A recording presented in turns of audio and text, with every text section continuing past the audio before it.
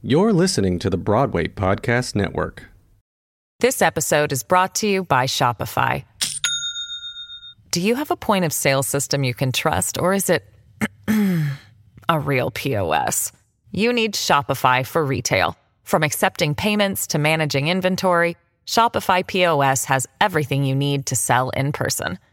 Go to shopify.com/system, all lowercase, to take your retail business to the next level today. That's shopify.com/system. With the Lucky Land Slots, you can get lucky just about anywhere.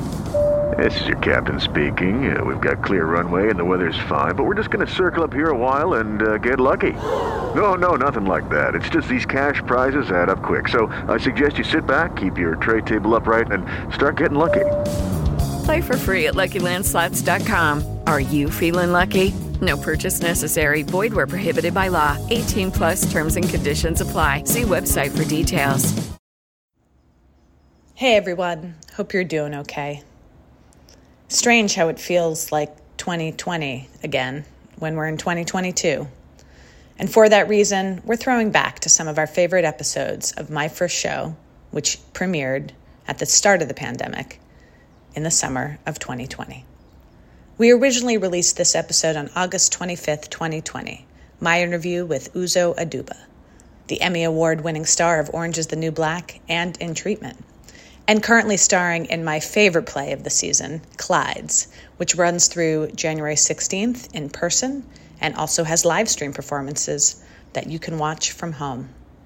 I loved Clydes. It made me laugh, it made me feel, it made me angry, it made me sad, it made me joyful. It made me what all theater should make me do. It made me respond to something. Enjoy our conversation. Try and enjoy this moment. And try and respond to something. It's all we can do.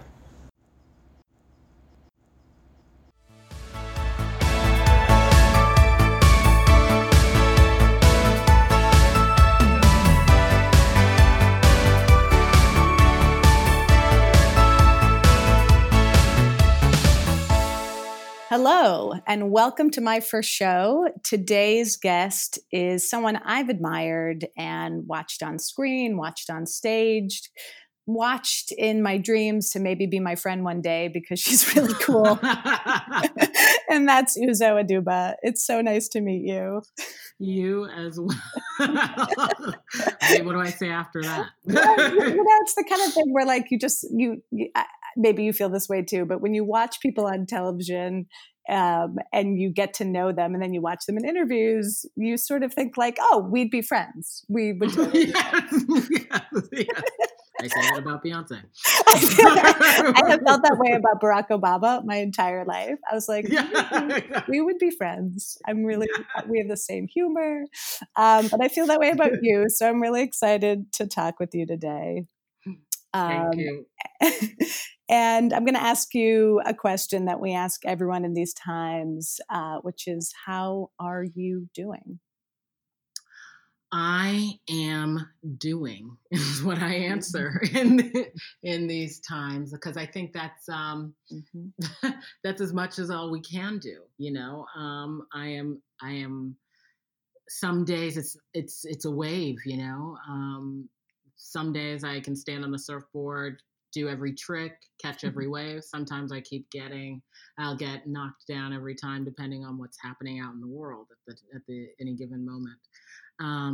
But I'm doing, you know, I am fortunate, and I have been able to sit down and be at home because I take this very seriously for you know, both myself and for my neighbors. And I think I had a time where it was like, you know, lockdown, like, okay, we're all in the beginning, you know, like this is so new. And then it's like, we're still locked down, you know, like, yeah. And then now have sort of adjusted and found a rhythm to life in this new normal that has brought some, I guess, a joy back into it. Good. I think it is pretty vital that we find that joy however we can. Right. Otherwise, Oof. Heavy. Oof. And you're in LA, in New York, I'm in New Boston? York. New York. Okay. I've been doing quarantine in New York. Excellent. I know that New York has found its light in a way amidst the rest of the country, and that's something to be really proud of.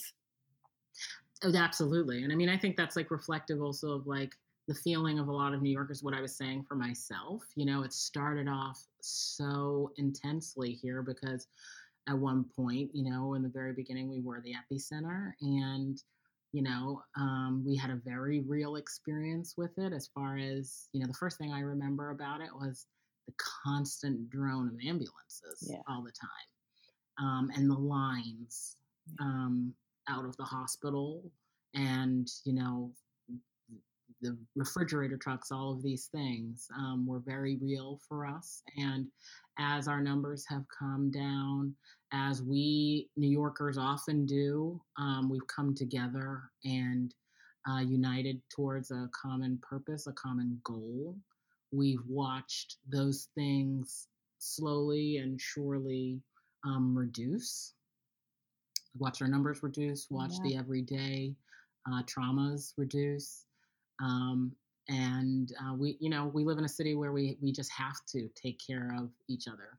You know, I didn't realize how neighborly New York was until we were in this pandemic. For some reason this morning in the shower, where I have all my brilliant thoughts, I actually thought about what is a positivity from all this. And that was something that struck me as well, was our care for each other. Mm-hmm. That is abundant and clear now in a way where I don't know if it always was. Yeah, I never thought of New York City as a small town. And yet it has a lot of small town sensibilities, at least in this moment, you know, of really looking after each other, and doing what we got to do and taking care of each other in a way that's just, you know, as early as this morning, you know, I just was out walking my dog and stood in this line for this little bitty coffee shop that is open, you know, just through the front of their door. And the guy who was standing at the counter didn't have any change on him, enough change for a dog treat. And the owner just gave one out. You know what I mean? It's just, I just gave one to him anyway. And I just thought, you know, I grew up in a small town, and that's something that would happen in my hometown. But here we are in New York, displaying our very best of ourselves. I love that. I really do. I love a lot of things you've been doing lately, I must say. And, you know, I hope you're finding the joy of your success in all this. I know probably as a very deep human, you recognize the pain, but, you know, you had this groundbreaking performance of Shirley Chisholm in what I think was a monumental series of Mrs. America. And I have to believe that performance is taking on some renewed meaning now that Kamala Harris will be the first Black woman on a presidential ticket. For someone who studied and lived within Shirley for so long, what does it feel like?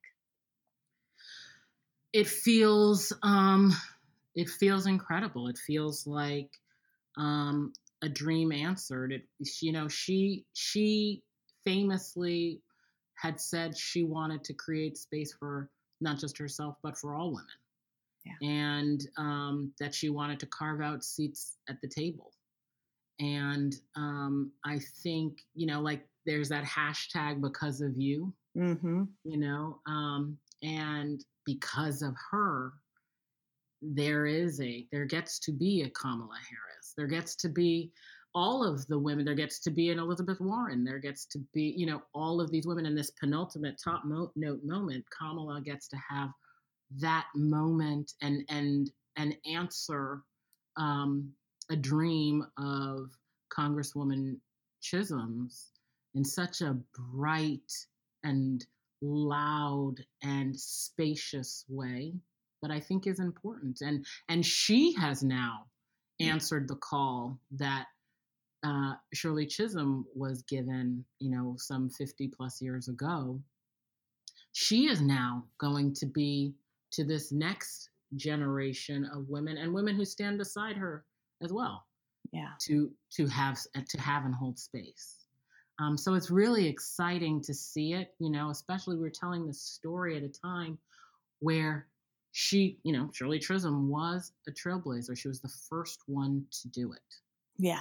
And what that feels like to be the first, it's not a light thing that you carry when you do it. To be the first of anything is not easy. And it's just really wonderful to see what that effort and what that flag planting has now produced, and will continue to produce. What was it like to research and prepare for the role? What did you learn about yourself in the process?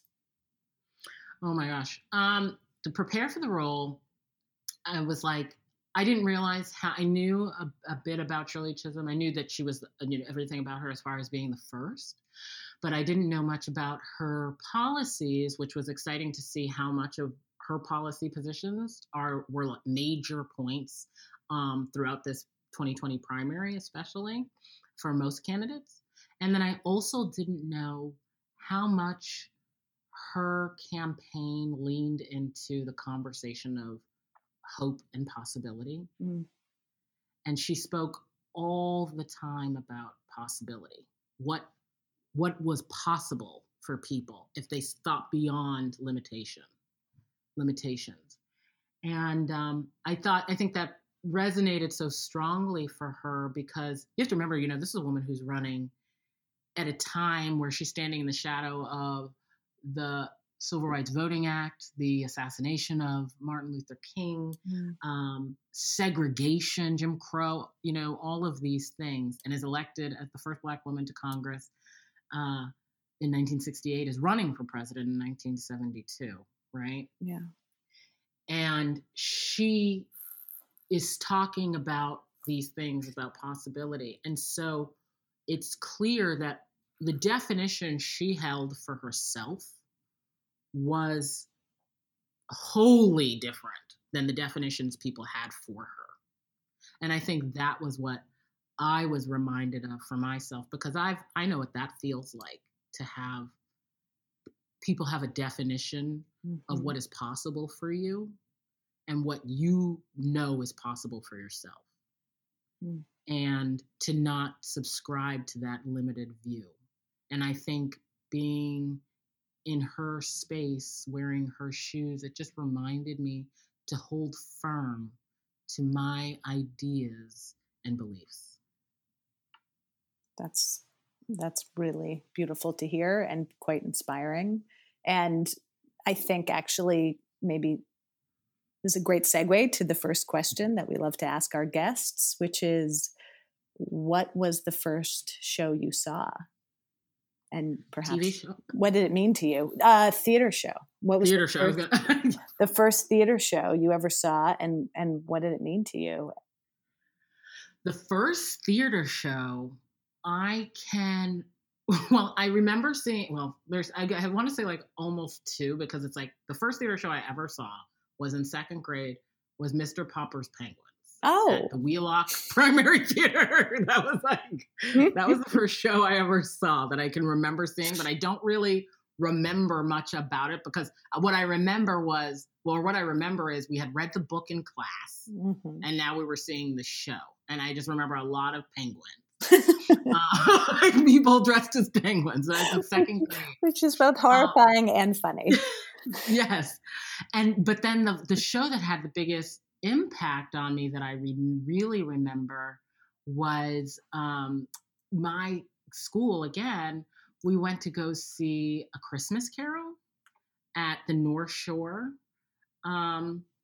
Playhouse, North Shore Theater and Music Theater, and what I remember was all the kids kept talking a lot, and you don't want to like stand out, but so you want to like a little bit fit in. You're like, haha, it's so weird, but also it's like, shh, I want to like hear what's going on, because I'm actually really fascinated with what's going on. And I remember there was all this pyro when Jacob Marley came out, and I remember the guy who was playing Jacob Marley, he either had like green light on him, the lights were coming from the ground. There was a lot of pyro, a lot of like steam, fog, dry ice, and he was like leaning back a lot, and he had chains on his arm, and he was like, screw, and it was so intense. And I remember being like, wow, this is crazy. And I remember, like, because he appeared out of nowhere.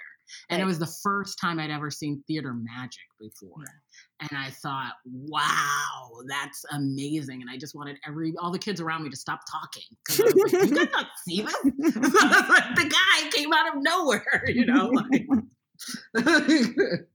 Yeah, it actually it actually makes you believe in magic, like as though magic is real when you see it work like that, right? Yes, absolutely. I was like, he wasn't there, and then he disappeared after he was like, "You'll be visited by 3 ghosts," like that whole section, and then like was gone, and it was like electric, and it was like it popped. I just remember being immediately captured. Like that was crazy. Wow. What was the first theater show you were in? The first, it's so funny. I just commented on Mindy Kaling's post the other day on IG about this. The first show I ever was in my preschool daycare, a production of Caps for Sale. And I commented because she had just put this funny post up that was like, not to brag. It's her reading like all these children's books. And she's like, not to brag, but I just completed like my 10th.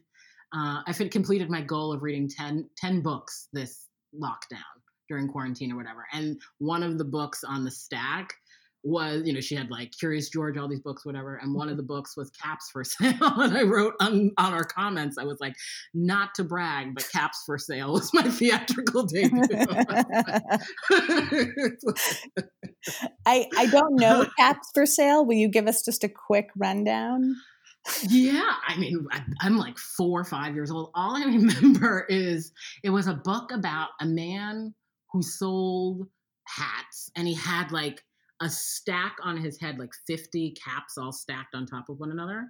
And like he's selling them about town, I want to say. And they keep disappearing because it's like monkeys are like taking the caps. And then like at the end of the book, it's like, ha ha ha ha, all these monkeys are in the tree wearing hats. You know what I mean? And it's like, we were like in the tree, like a bunch of kids are like playing hats, like a bunch of kids are playing monkeys, a bunch of kids, or no. Yeah. And then there's like the one person who's the Caps for Sale salesman. That is I've not read that book since that age. I have no idea if those were just the parts that I liked, but that was essentially the book. And hats and caps and monkeys. That's it. So at first I thought you said Cats for Sale. And so because I'm a musical theater nerd, I went to, it's a parody of the Cats musical, but they're all getting sold. No. Caps, like hats. No, caps. Yeah. It was, yeah. And it was, all caps. No, I got it now, sadly, but I still wish it was. Could you imagine? It was a young Jellicoe who got brought down to the dock. Exactly. For the selling. It's like like a mixture of Les Mis and Cats. Yeah, exactly. A Fontaine. I love it. See, she's cutting her hair. It's her fur. That's what exactly. It's my goal that this show inspires theater making. Actually, like I want, like as we get into dream roles and things like that, I want 5 years from now for that to then happen, and someone harken back to that episode of my first show. So my dream is that Andrew Lloyd Webber hears us, or Cameron McIntosh, and is like, you know what? We need to mix up Les Mis and Cats. I mean, just to say, I feel like we may have already written it. I feel like all we really need to go out and figure out is how to workshop it. Right. Over Zoom. Yeah, exactly. I think we just need a 29-hour reading of the production, and we're kind of set.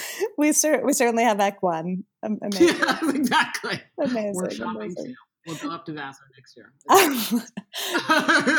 So what was your first professional theater show then? And this could be anything. Like this can be you were on a crew or an usher or, summer stock, but you got paid.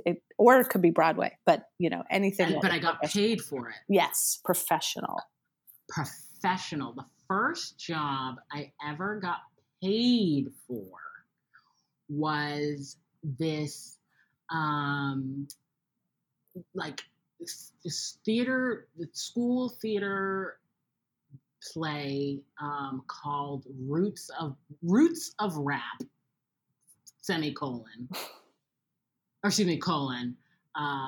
poetry.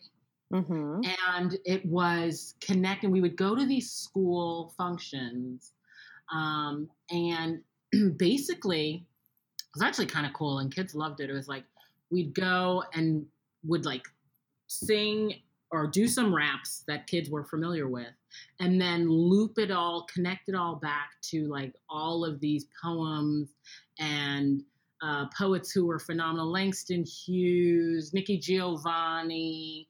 I Wear the Mask, ego tripping, all these pieces of poetry, beat poetry, so that kids could understand that I guess the etymology of like hip hop, rap, and what its purpose began as and where it extended from, its roots extended to. Where was this? First. I did it here in New York. It was here in New York. Oh gosh, the name of the theater company is escaping me right now, but we would go to schools. It would be like, they would come and gather at various auditoriums and spaces, and various schools would come in, and we would do these pieces, and the kids would love it. And I think what I remember what the thing was that felt like they loved most. It's like we were connecting to something that was theirs, right? And not talking at them about it. It was just, it wasn't, hip hop that necessarily our parents listened to. It was like, what do y'all listen to? And what we want to give you that connection back to all this stuff that came out of the 1920s, 30s. So were you a working actor in New York when you got this first gig?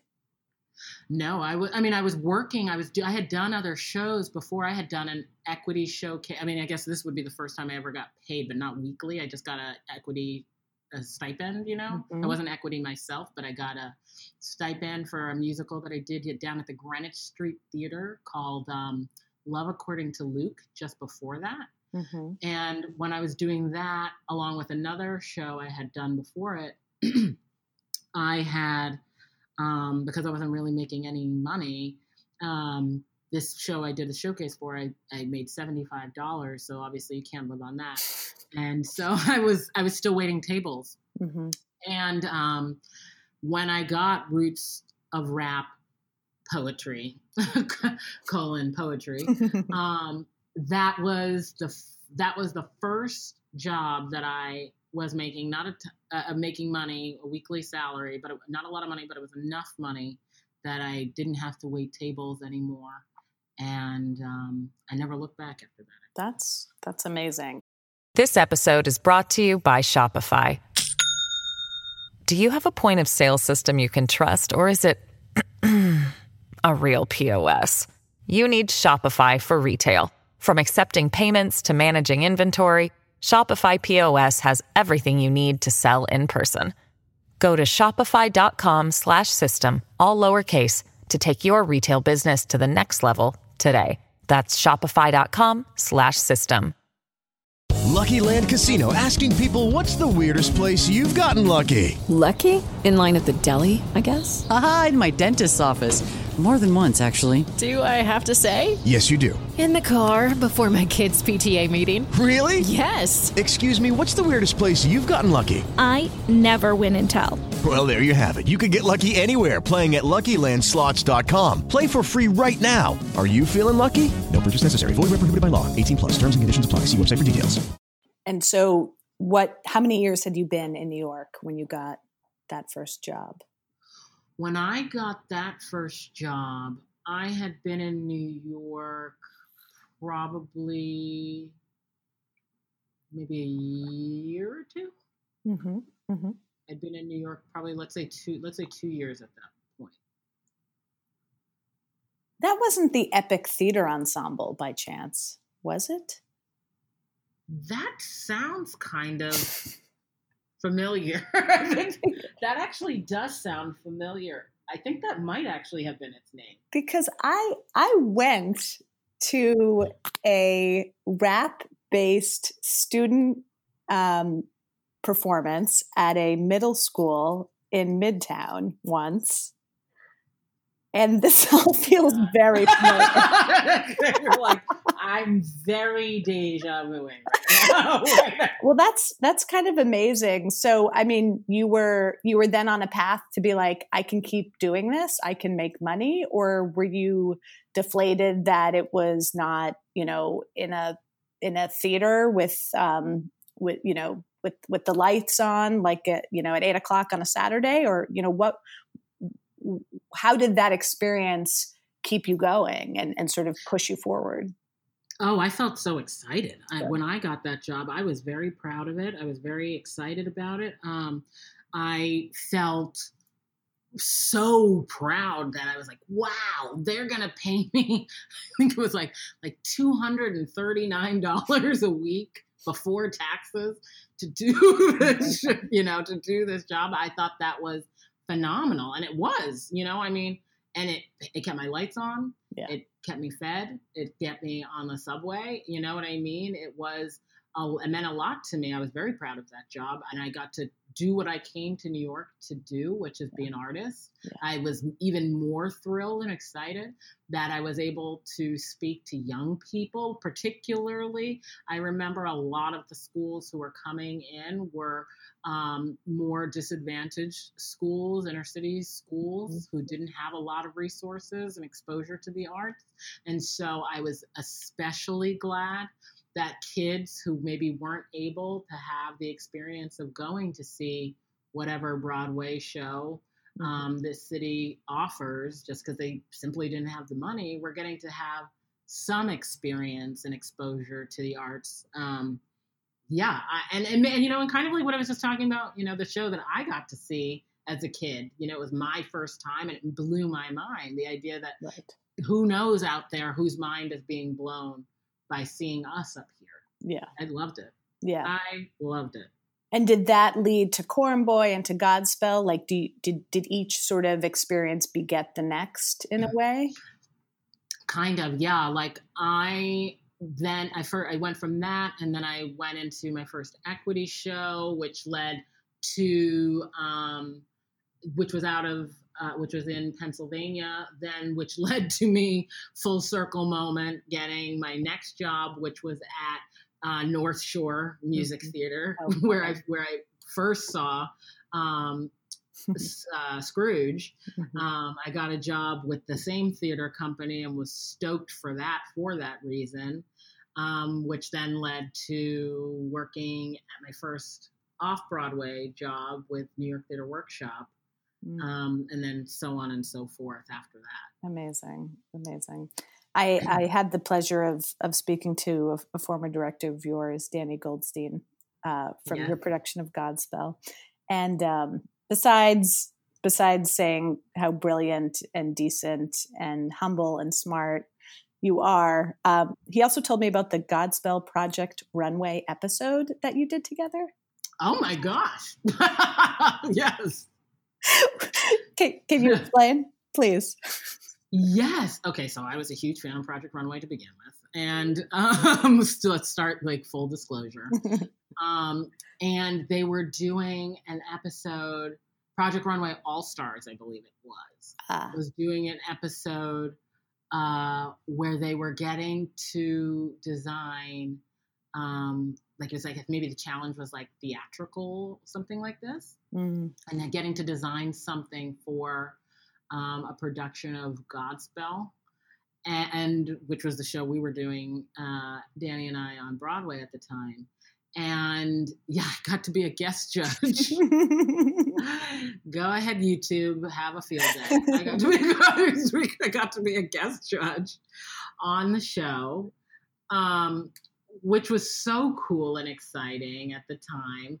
I couldn't believe it because I was excited because I mean, first of all, I loved the show and watched the show, right? You know, and it was also like, I don't think at that point they had ever even married Broadway and Project. I think that was the first, if they've ever had any after, the first Broadway challenge that they had ever had. Yeah. And I was just so excited. I was over the moon.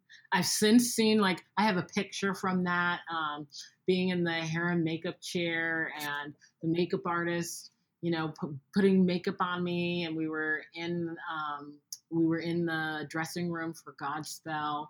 It was just so great. So cool. And the costume they made was great too, and it was in the show. Oh wow, that's cool. And you met Heidi Klum and Tim Gunn, I'm guessing. I mean, it was a win all around. It is. Oh, that's so funny. And at that moment, I mean, that's still early in your career, right? That you're having this sort of like out of body, very surprising television moment. Did you think a lot about the medium of television and how that was a direct path for you and something you were itching to do and destined to do? I hadn't thought of it in that capacity. I had thought of it before that time, and then very quickly pushed it out of my mind. I hadn't thought of it as something that was necessarily for me because I didn't see many examples of it in there for me. I didn't see examples of myself in film and television. And so I didn't think there was going to be space for me. So I kind of dampened those feelings down, stamped them down in myself. And then my manager, who came to see Godspell and saw me in the show and who I started working with, she was who really inspired me to pull those feelings back up because she and I were talking and she asked me if I'd ever thought about doing film and television before. And she was from LA. So I thought, oh, this woman's from Hollywood. You know, she knows what she's talking about, I guess. She would know better than anybody. She said to me, have I ever given a thought to doing film and television? And I said, no. And she said, I think you should think about it. I think you might have a real life in that. Wow. And that was the first time I really let those feelings in for real. And going back to your first question, it reminded me to just hold on to the truth of my own possibility, you know, just to not let the definition, you know,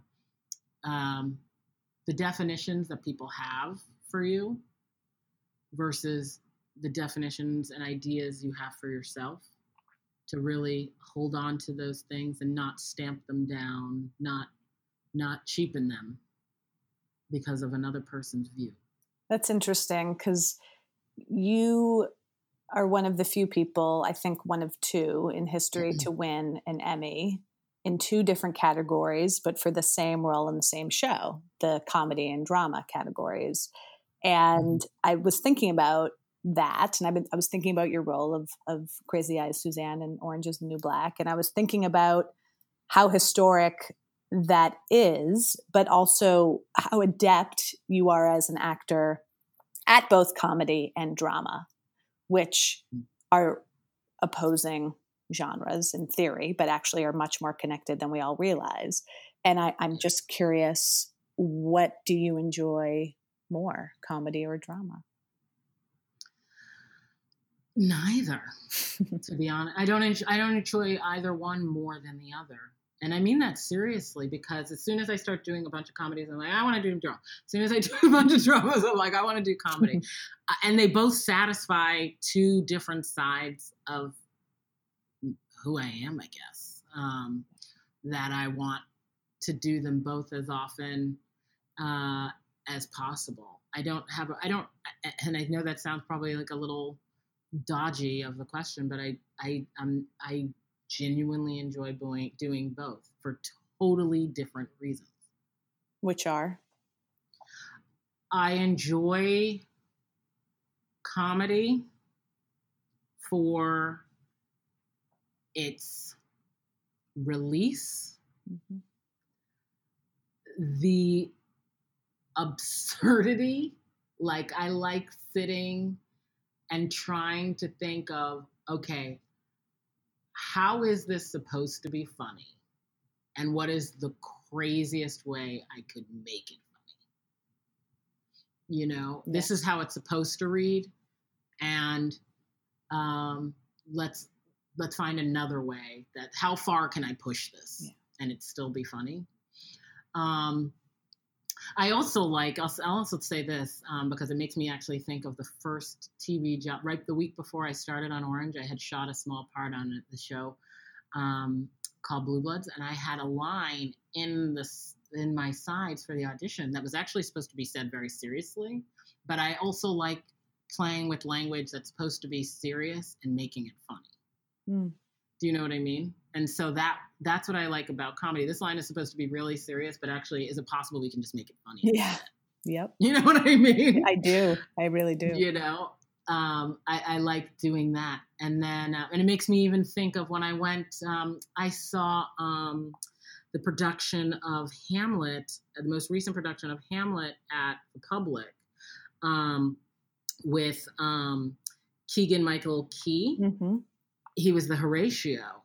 And I remembered, like, that's what I think is so beautiful. Like, he had a line, I can remember what the line is. It's right after this, it's like right in the beginning of Act 1, Scene 1. I think even on his exit.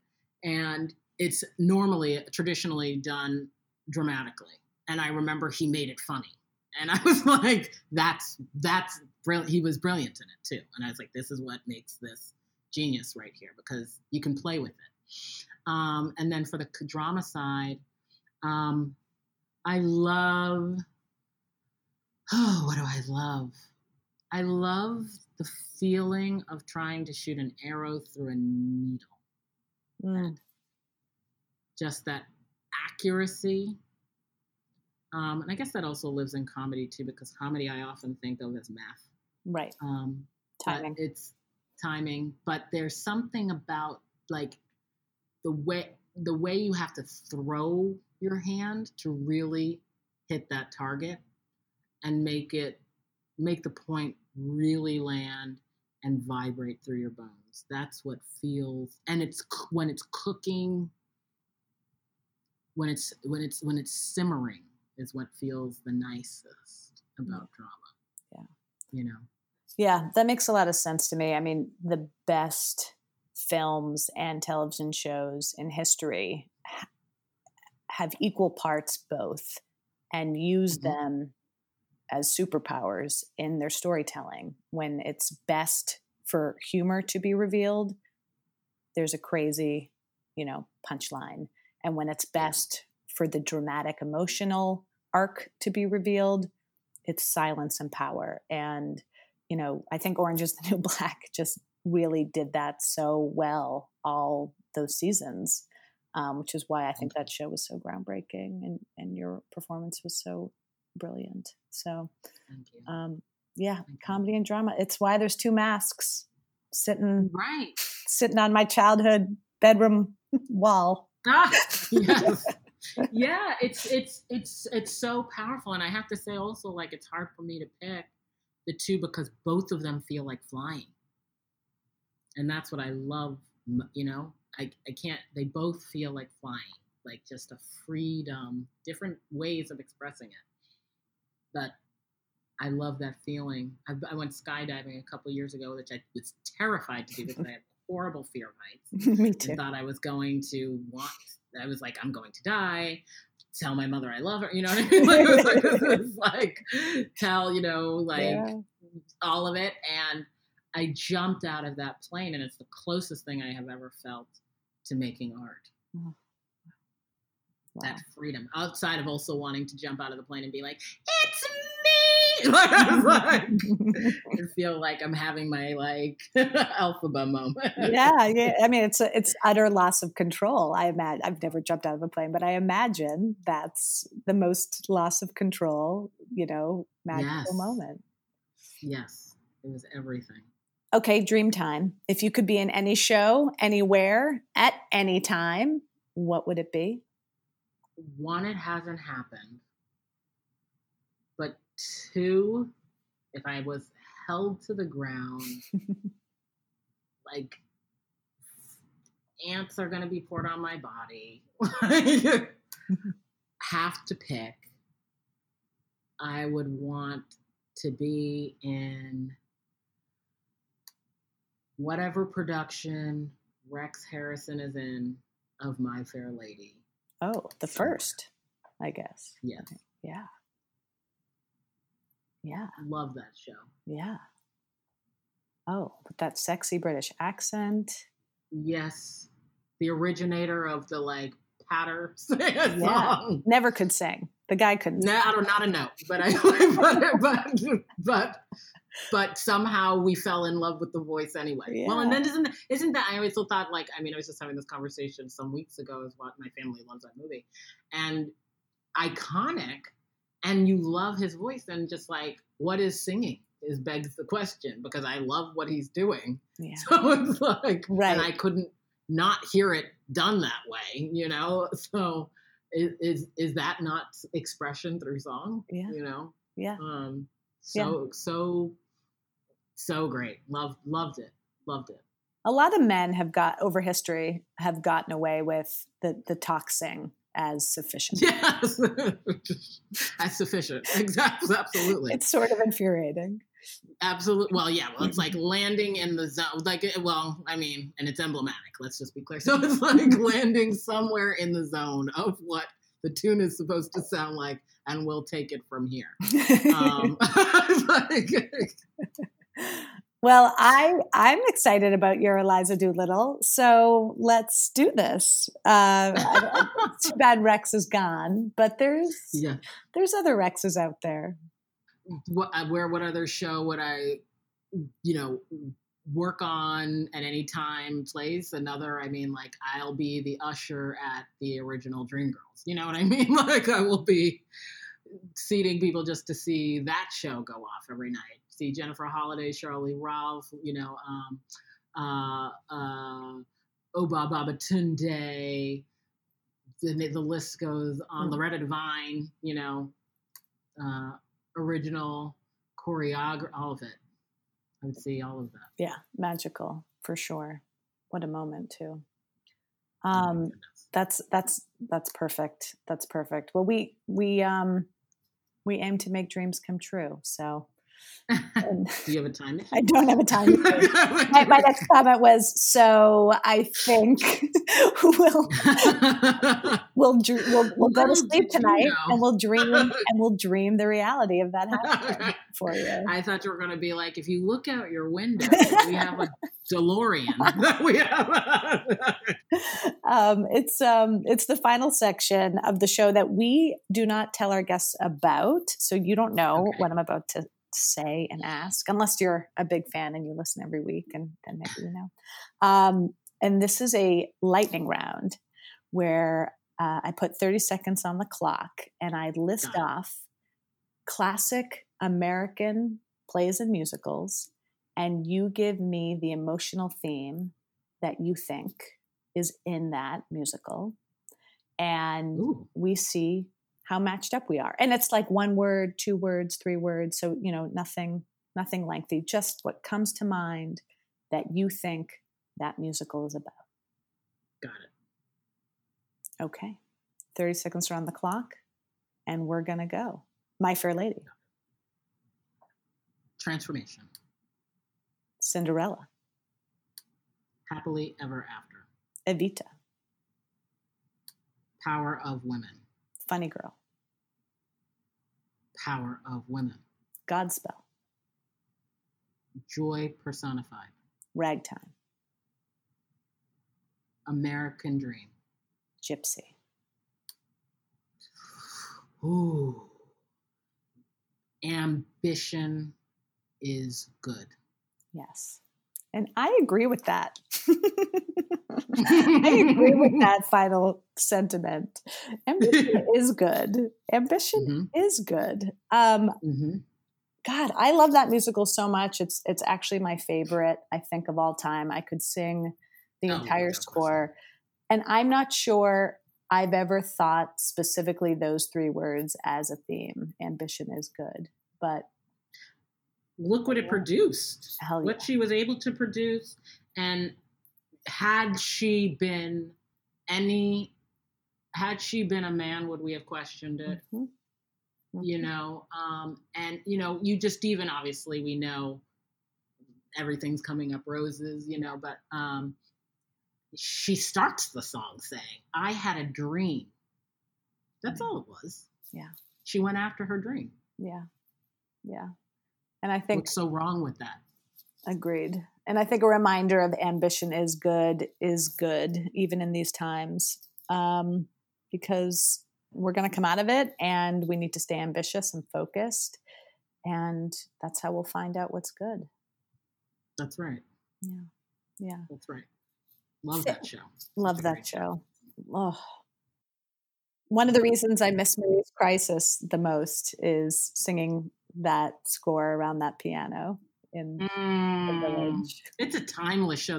I mean, you know, sometimes there's just some shows that just can live forever. That's a show will live forever. I agree. The book is excellent. Score is excellent. You know, there's just so much to be done in it. Yeah. Ugh, such a great show. I agree. Well, I had a dream, and in it, Uzo Aduba was the usher of Dreamgirls while playing Eliza Doolittle. So thank you for joining us today, and thank you for doing all you do on the screen, and hopefully you'll come back to the stage soon and do it again there. Yes, please. You are a genius, and I honor your art. So thank you. Thank you. Thank you very much. Thanks for having me. Great. A dream about you, baby. It's gonna come true, baby. They think that we're through, but baby, you'll be swell, you'll be great. My First Show is produced by Josh Altman, MEP, Dori Berenstein, and Alan Seals, and is part of the Broadway Podcast Network. This episode was edited by Derek Gunther. Special thanks to Leslie Papa and Whitney Holden Gore at Vivacity Media Group. For more info about the podcast, visit bpn.fm/myfirstshow. Follow me on Instagram at Eva R. Price. Now's your inning. Stand the world on its ear. Set it spinning. That'll be just the beginning. Curtain up, light the lights. You got nothing to hit but the heights. You'll be swell, you'll be great.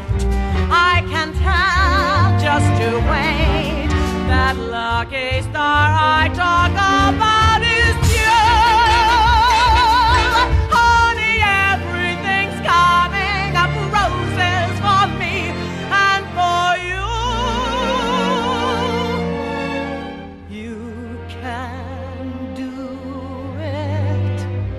All you need is a hand. We can do it. Mama is gonna say to it. Curtain up, light the lights. We got nothing to hit but the heights. I can tell, wait and see.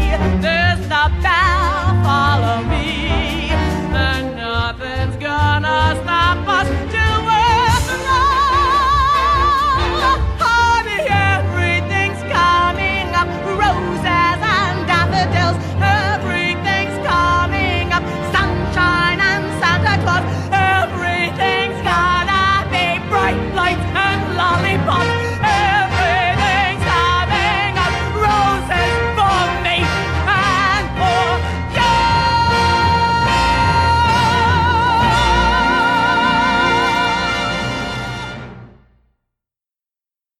Hey, it's Leslie Odom Jr. here on the Broadway Podcast Network to tell you about the Rise Theater Directory, a program of Maestro Music. Rise is a national online resource designed to connect and empower backstage and administrative and creative theater professionals from underrepresented backgrounds.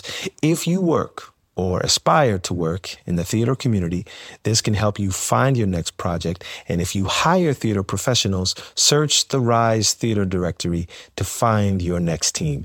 Create your profile now and get more information by visiting risetheater.org. That's theater with an RERISETHEATRE.org, because only together we rise. Judy was boring. Hello. Then Judy discovered ChumbaCasino.com. It's my little escape. Now Judy's the life of the party. Oh, baby, mama's bringing home the bacon. Whoa, take it easy, Judy. The Chumba life is for everybody. So go to ChumbaCasino.com and play over 100 casino-style games. Join today and play for free for your chance to redeem some serious prizes. ChumbaCasino.com. No purchase necessary. Void where prohibited by law. 18+ terms and conditions apply. See website for details.